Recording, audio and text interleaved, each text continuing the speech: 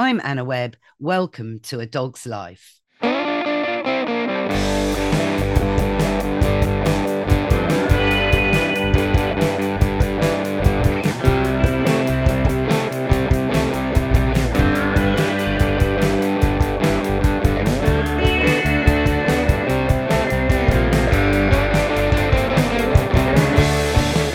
Mr. Binks.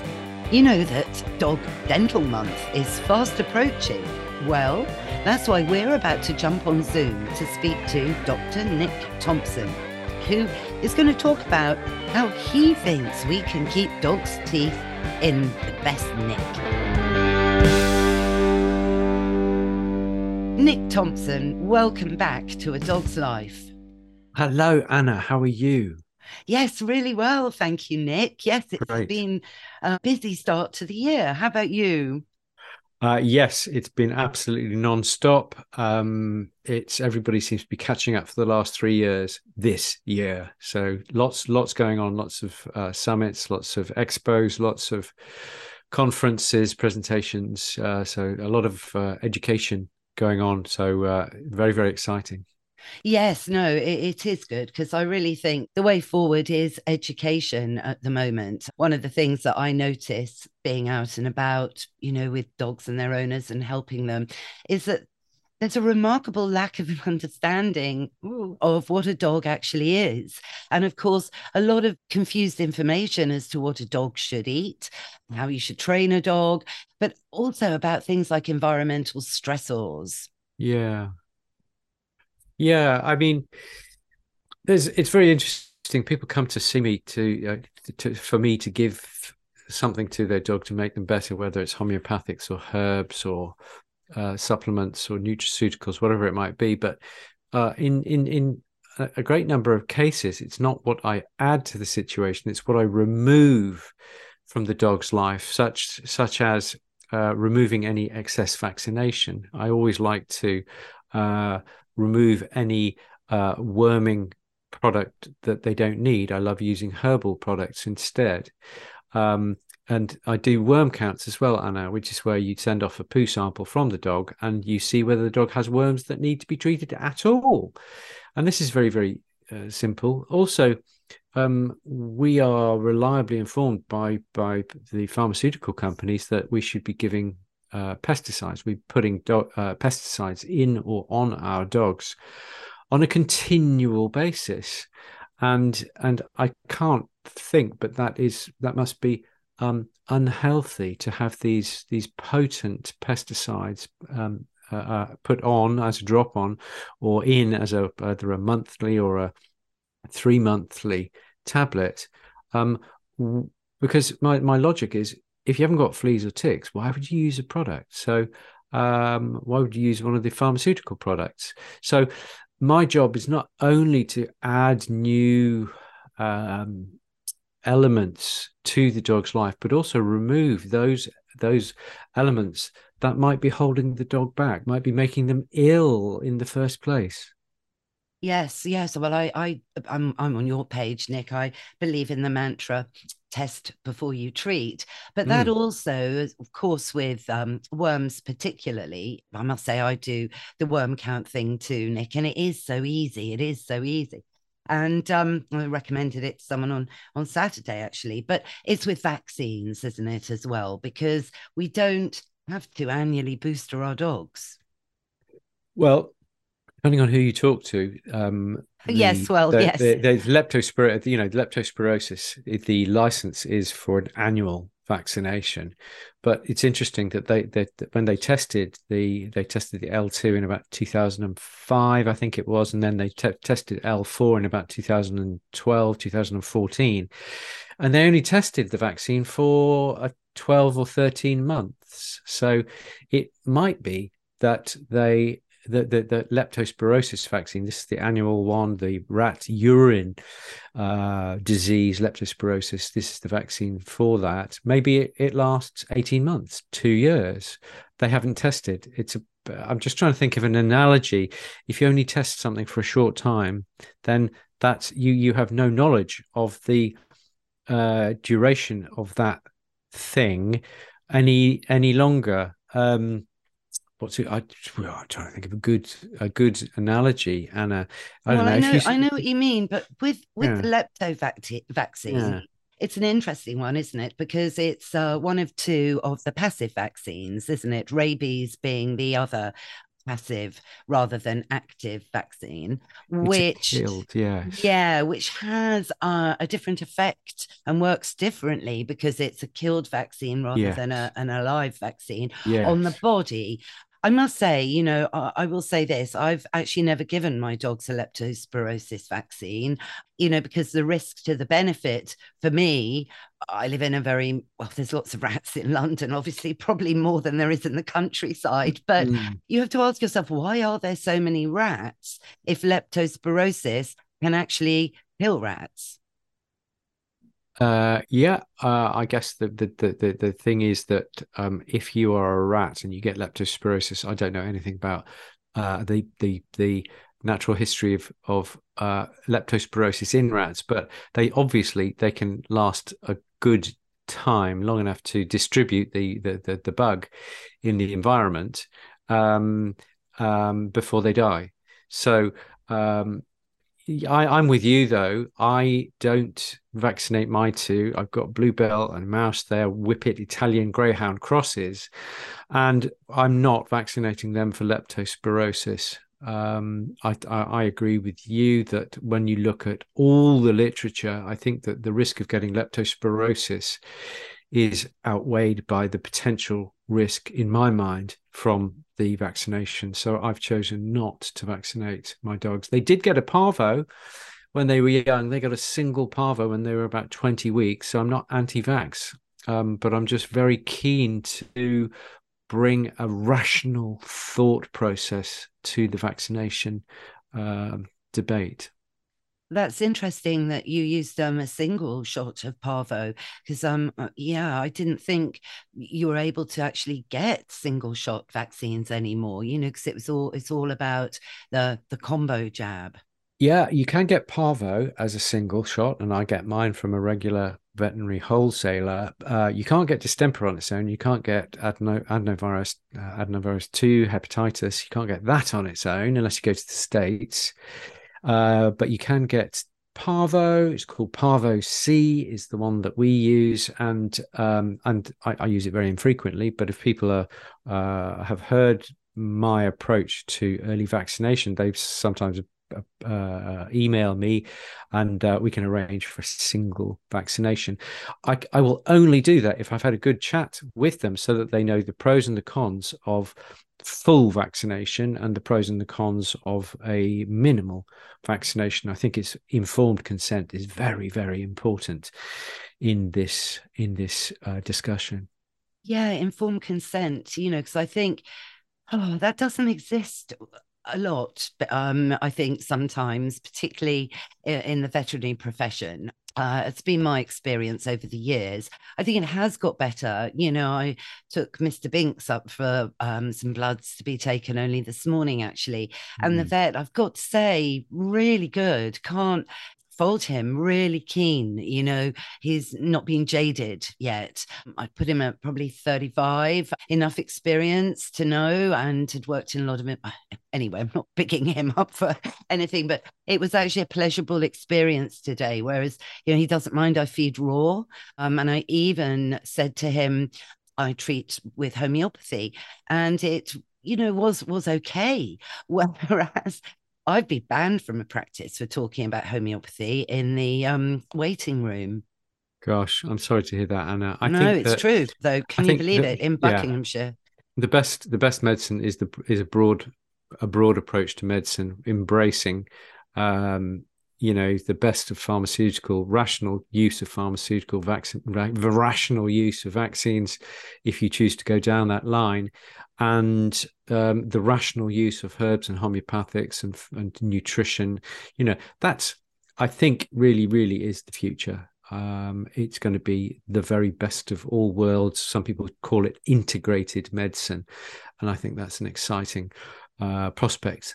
And it's happening now. I run my practice, and there are many people who are running similar practices up and down the country. Not enough, but many practices. But I think what is happening is that conventional vets are learning that they don't have all the answers, and that if you bring somebody with broader knowledge of these things, homeopathics, herbs, and what have you, then you're actually enhancing the practice. You're enhancing the scope of the practice.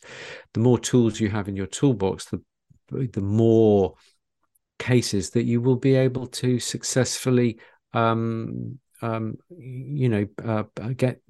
through and back out the door into real life. That's what it's all about. That's what all vets want: happy, healthy patients going back out the door.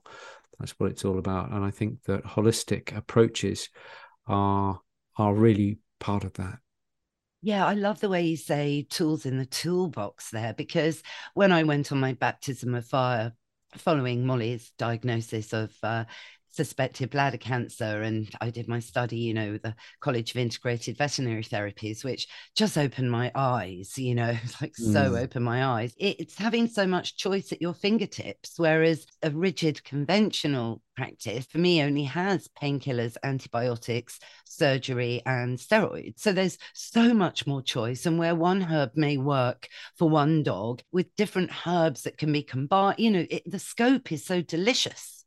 Mm. Yeah, it like I say, it's very exciting. And I think it stands to reason that if you bring new therapeutics, herbs, homeopathics, and all that stuff, but also when you branch out into these things, looking at nutrition and herbal medicine theory and what have you, you actually bring a new philosophy to bear. And I think that medicine, there's a lot of philosophy in medicine. We are dealing with life and death very often, and I think that to be able to look at health and disease through a new philosophical paradigm is very, very helpful. A non-mechanistic, okay, dog's got this bacterium, I'll give it this antibiotic, and off we go. It's looking at other paradigms and saying, okay, there seems to be an overgrowth of this bacterium. Why is that there? Is it because of the diet? Is it because of the stress?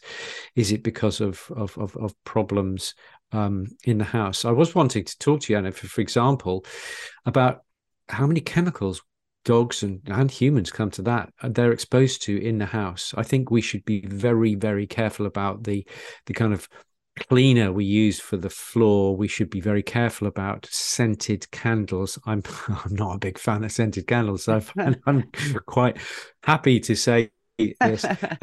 But But it's dogs, interesting, is it? If you don't like your scented candles, imagine what your Iggy Whippets think with their superior olfaction. Those scented candles are creating havoc in their oh, brains. absolutely. We've got noses, and we're very, very acute and astute. But dogs, I don't know what the figure is. It 4,400 times more. Oh no, Half of more. their head Yeah, is nose, especially for a wig, a a wig. Whippet Italian Greyhound. And so it at the worst, it's going to be slightly uncomfortable for them, and no, at best it's slightly uncomfortable, and at worst it's going to be actually causing irritation and damage and possibly even inflammation. So I think, yeah, really, really be careful. And the other thing is, there are things like Febreze these days that you can just spray on everything. And I've had dogs who've had years of discomfort and what have you, and then we eventually they came to me and we looked and said, oh, dog gets really itchy when they lie on the leather sofa. What happens on the leather sofa? Oh yes, my boyfriend loves to use Febreze around the house. And so we said, right, ban the Febreze. Dog got better. It was really as simple as that. So all these things are sold to us as being innocuous, and I think very often they're not. We were, as dogs and humans, we were designed to cope with the cold, with the wind, with the snow, with the sun, with the lack of food, with lots of exercise. We were designed to cope with fresh air and what have you. We were not designed to be cooped up in boxes, bombarded with dust and chemicals each and every minute of the day. So I think it's worth just bearing that in mind. I'm not saying hoover your house 5 times a day, because life is obviously too short for such things. But what I am saying is, get out as much as possible, try and minimize the chemicals that you use. We actually use at the house here because we've got a septic tank. I won't tell you the whole story of the septic tank, but we've got a septic tank, and therefore we have to be very careful. And we got to the stage where we thought we have to put some probiotics down the drains in order to keep the septic tank going. And so I found a lovely company called Ingenious Probiotics, and they really are very ingenious. And this is what we use as floor cleaners and loo cleaners and soap, detergent, for doing the dishes and what have you. And therefore the house environment is cleaner and less full of pharmaceuticals, and also the septic tank is working much better Is these it? days. That's Yeah, so, it is. It's that's great. so mad. I love that. No, I'm on your page with it all. I mean, I cut cleaners and I've never used air fresheners. I don't like them, and I don't Quite like right. scented candles anyway. So Yes. that's all fine. I've always been using a plant-based cleaner, but what I have tried is Mr. Binks. The reason we went to the vets today, he has got a manky tooth. And Okay. so we went to obviously do bloods before surgery and have an inspection and all of that. Yeah. So I've, funnily enough, been using probiotics, but for the mouth. Is that from Joe Yes, Flanagan it at is. Ingenious? It Okay, yeah. is. They do Yes. sprays. They do sprays for Yeah. ears, probiotic sprays for ears. Literally, you spray into the ear, or they do, as you've discovered, the one for the mouth, which is really lovely. I used that because Bluebell was getting a slight brown stain on her incisors. She's 4 years old, and I used that kind of twice a week for 2 weeks, and bing, it disappeared. So that was Really? really, really reassuring. Yeah. And Joe also does one for allergy dogs, itchy dogs, and where you reassert the microbiome, the bacterial microbiome in the skin using this spray, which I think is genius, absolutely brilliant. We do it for our gut. Why shouldn't we do it for our skin? It's And just like you were saying, though, isn't it? It's about your home, because I learned that your indoor environment can be up to 100 times more toxic than being outside. I mean, living in London, we're always being told about the air pollution, and there's more car restrictions because of pollution, and of course, lead, carbon dioxide, nitrogen dioxide, is out there because of cars for us in London more than, in the countryside, but 100 times more in your house. That's ridiculous. So this is where, again, though, you see, by keeping your house clean using positive bacteria to negate any negative bacteria and create this balance, it works, though, doesn't it, Nick, in the mouth? I mean, I'm going to use this dental spray because I'm thinking, why not? Well, why not? If I put it in my dog's mouth, I'm going to it's fine to put in my mouth. If it isn't, then and it is, I'm sure. Well, I would say, Anna, the thing to do, talk to Joe Flanagan, and just see, because your oral microbiome, as they call it, may be different, because we are omnivores and our dogs are carnivores, and therefore there will be there may be the same bugs, but it'll be a different spectrum. Potentially they'll have interesting. No, Nick, thank you. No, that is interesting, but it is the same principle, isn't it? So you're keeping your dog's teeth and the home of their teeth in a bacterially balanced environment, just like you're keeping your own living space in a bacterial. Yeah, very, very, very, very much so. This is why I don't like, I haven't used kind of regular fluoride, soapy, fluffy toothpaste for years and years and years, because fluoride is an industrial pollutant, and I don't want to put it in my mouth. I don't let my children do it whenever possible. They love Colgate, but I try and dissuade them from using it.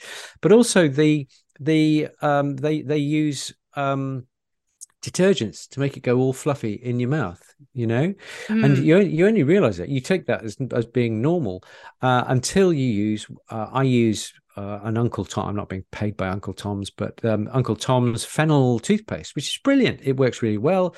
It doesn't go fluff and become soapy in your mouth, and because it doesn't contain the fluoride, it doesn't have that negative effect on the bacteria in the mouth, but also the soap will disrupt. You know, you've got biofilms galore within your mouth and your gut and your throat and what have you.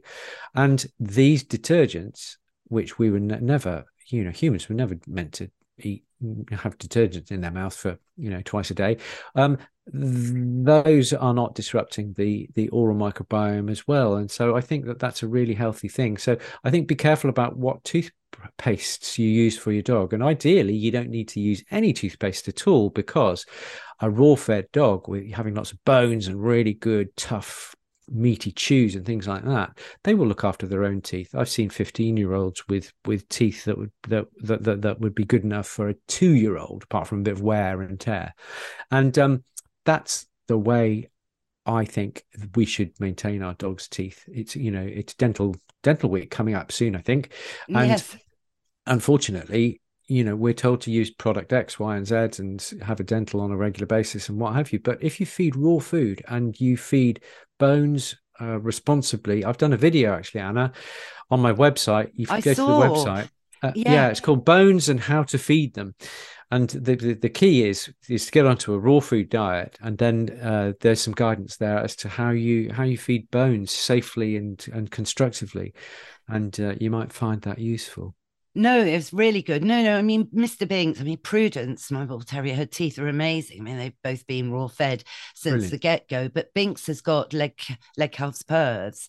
So he's a bit different. You know, he's missing a Mm, hip and his teeth have not been good. I interestingly, I rehomed him age 2, Nick, and mm, at oh dear, he'd had every single vaccine apart from rabies mm, by the age of mm, 2, everything, the 2 boosters, oh, the works, kennel cough, you name it. And he'd had by two dentals already. So, and he'd had his hip surgery, you know? mm, mm, So, a lot of work. His immune system obviously is compromised from the PERS. mm. And of course, this blast very early on of a lot of stuff. So, unfortunately, it's one of those things. So, I've had him now 9 years, nearly 11, aren't you, Mm. Willie? And he's only had one dental in that time with me. Barbara Jones, who I know you know really well at Oakwood, Yes. Yeah. yeah, has done. You know, I mean, when she does a dental, she's putting in arnica and hypericum at the same time as doing surgery, you know, Nick. Well, you'll Mm. understand doing that. Those are Sure. two major pain relief and anti-inflammatory homeopathic delicious remedies. But I tell you what, I'm adding with Mr. Binks. I'd love to know your feeling on this. Sure. So with bones and everything, bones, of course, full of calcium and it's bioavailable to dogs. But I take a lot of collagen actually because I'm at that age, unfortunately, where I'm wanting to hang on to my youth. And I've been giving Mr. Binks a collagen. So it's collagen for dogs, which I Yes. thought, due to his compromised state of having the leg perths and all the rest of it, might help his teeth, you know, because of course collagen is a structural protein, isn't it, Nick? It is. I think that adding collagen to the diet, the most benefit is going to be, the worse your diet is in the first place, the more benefit, because collagen, obviously, it's essentially it's connective tissue. It's what keeps your muscles all working together and moving in the same direction. It's what allows your bones to attach to muscles in order for your skeleton to move. Yeah, so it's collagen. It's integral to the integrity of the whole body, from your hair to your skin to your organs to your musculoskeletal system. And I think that the worse your diet, the more impact the collagen is going to have. So if your guys are, they're eating a really pretty good diet and they're eating bony material, has a lot of collagen with it, because that's, you know, collagen attaches to bone, I think you might see more effect with you, because you're not eating bone marrow and chewing the skin off bones on a regular basis, I imagine, Anna. So having this collagen to stick in your coffee or your juice in the morning or what have you. I think the impact is going to be big there because we are not as half as carnivorous as we should be, and we don't eat enough liver and kidney and brain and heart and what have you, because we're all a bit squeamish in the West. But with dogs, I think they're going to be a lot further down that line, and therefore, for me, a well-fed, raw-fed dog is not going to have as much benefit as a kibble-fed dog, for whom the collagen could be absolutely transformatory. I think it really can. Do you see what I mean? It Oh, I depends. do. The Yeah, no, impact of any intervention depends on where you're starting from. exactly. No, I agree. I agree. And yeah, it's weird. It never ceases to amaze me that I think the figure is still 80% of all dogs are eating a very highly refined, processed food. Yeah, it is. It is about 80%. It's the last figure I saw was Alex German did a paper in 2018. It was in the Vet Record, and he said that 74% of dogs in a large thousands and thousands of dogs survey were either overweight or obese, and that was in 2018. We're 5 years down the line, and we've had the pandemic, and everyone was indoors and what have you. So I reckon that figure now in the UK is more like 80%. Eight Yeah. out of 10 dogs are obese, and you know what? 8 out of 10 dogs eat kibble. I think there is a correlation. Correlation doesn't mean causation, but there is this very strong correlation there, because if you ate chips coated in chips, as in UK fatty, greasy chips, coated in sugar every day, which is, essentially a high carb, starchy diet. If you added that to your diet every day, you wouldn't be surprised if you became a lot fatter. And that's essentially what we're doing with the kibble. We're feeding this, pretty poor quality meat meal combined with cheap grain or maize or wheat or barley or oats or something like that, or sweet potato, and then wondering why that has a massively obesogenic effect on our dogs, to the tune of 88 out of 10 dogs are overweight or obese. It's shocking, isn't it? And of course, something a vet said to me years ago, when I explained I'd switched, Molly was eating raw. Back then, we're talking 2002. Yeah. It was very difficult at times, Nick. Very, very difficult. Yeah. One vet said to me, "Well, why are you feeding her on raw green tripe? Do you know what it is?" He said to me. It's like, yeah, look, I might be blonde, but I do actually know what it is. Anyway, so you Yeah, can no, imagine. I'm with But you. And you yeah, know but I what? was going to say no. Yeah, But can I just say this, because it yes, relates to teeth? They would say, yeah, but look, your dog's teeth are just going to go really, really awful. Kibble cleans a dog's teeth. doesn't. Of course not. It doesn't. No, it Explain why. categorically doesn't. I mean, if kibble cleaned teeth, then why do some of the manufacturers produce a special kibble to clean teeth? Oh, So why would they produce a teeth cleaning kibble? And secondly, the average kibble dog will need a dental every 2, 3, 4 years, and the average raw dog, just for maintenance of a mouth, then they may go through a lifetime without need for dental surgery whatsoever. Obviously, if they crack a tooth or if they get a rotten tooth root or something, they're going to need specific intervention, just as you and I would. But for maintenance, most dogs who go in for a dental, it's just to clean up the mouth, because the food and the chews are not cleaning the teeth as nature intended. exactly. And I always think, we're lucky we've got fingers, haven't we? And a tongue that can, move sideways. So, you eat a bit of Rivita or something, it will get stuck in your teeth. But we can just, carefully with a tongue, or, not to do it in a restaurant maybe, but we can get it out. But dogs can't do that, So it's extraordinary, but when I love it when pet parents kind of go, "Oh, God, I get it." And there's this huge light bulb moment. And then that dog is going to go on the right path, isn't it, Nick? I think it is. I mean, Anna, dogs have been eating meat. They split from felines about 45 million years ago. And therefore, they have been eating without any guidance whatsoever. They've been eating mainly meat-based diet, including hair and fur and eyes and brains and toes and testes and everything, and including some intestinal contents.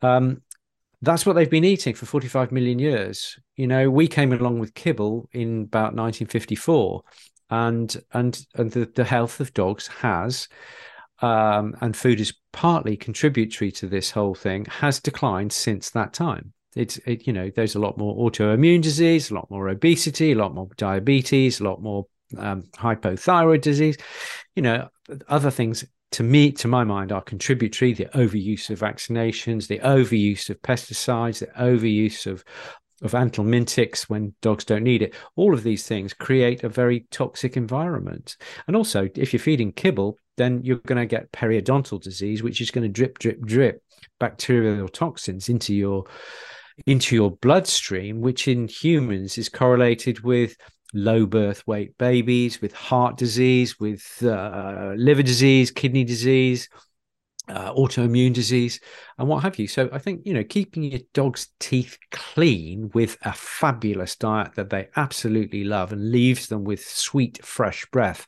every day of their entire lives, I can't see a downside to that.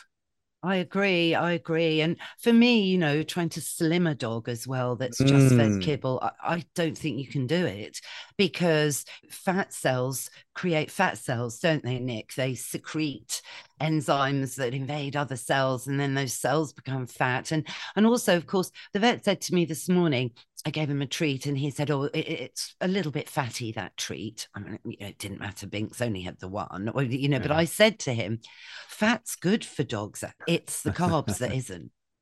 Yes, I agree. We now know that fats are absolutely essential for cell membrane, for energy, for a good source of omega-3, for an anti-inflammatory effect.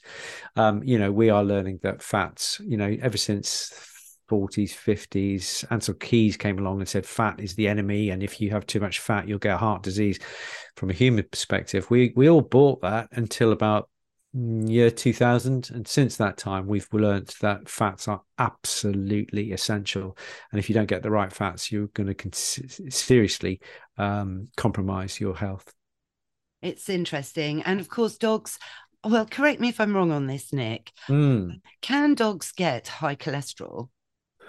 Cholesterol doesn't seem to be an issue per se, as it does with dogs. You know, if you know, and the whole cholesterol, that argument is slowly slipping away, methinks, because, Anna, what happens is, you know, people used to get very upset about eating too many eggs a week, but actually your liver makes more cholesterol than the average person can eat in a day, you know, even if they're eating 3 eggs a day or something. So this whole idea that, oh, cholesterol is the enemy, cholesterol is used by the body to kind of patch up damaged tissue. So if your body is running and there's a lot of inflammation and your blood vessels are being damaged and what have you, there's going to be a lot of cholesterol floating about and trying to patch up the blood vessels. The problem isn't the cholesterol.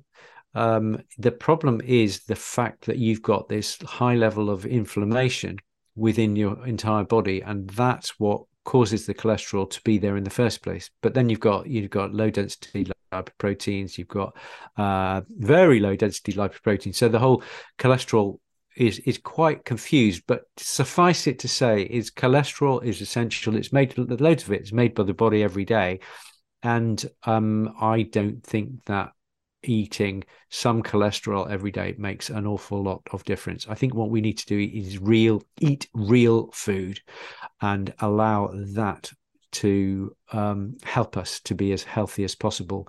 Michael Pollan said, eat food, mainly vegetables, not too much. And I think that's a pretty good approach. As a human, the doggy equivalent would be, let me see, I haven't thought about this, but it would be eat food, mainly animal product, not too much. There you go. That's me paraphrasing the wonderful Michael Pollan, American food and other things writer. Love that. And that is such a lovely way to end, with a great deal of food for thought, Nick. Food for thought, indeed. Well done. Thank you. It's great to talk to you, Anna. Take care. Thank you. Hope to see you soon. Bye-bye. That's our show, Mr. Binks. What did you think? Yes, I know what Nick was saying about probiotics and keeping the bacteria in your mouth all balanced with good bacteria makes a lot of sense. What's that? Yes, you're right. It is time for Woof of the Week. It's interesting that a lot of people have trouble brushing their dog's teeth. But maybe if you think about the right diet and adding probiotics to balance the bad bacteria, we can all keep our dog's teeth in good nick. Well, I hope you all enjoyed it. If you did, go on, rate and review the show wherever you tune into your podcasts. Thanks again, of course, to Dr. Nick, and all the links are in the show notes. Thanks, of course, to Mike Hansen, my producer, for all the music and production as ever. Find out more about him at Pod People UK. And for me, I'm just at Anna Webb Dogs. What's that?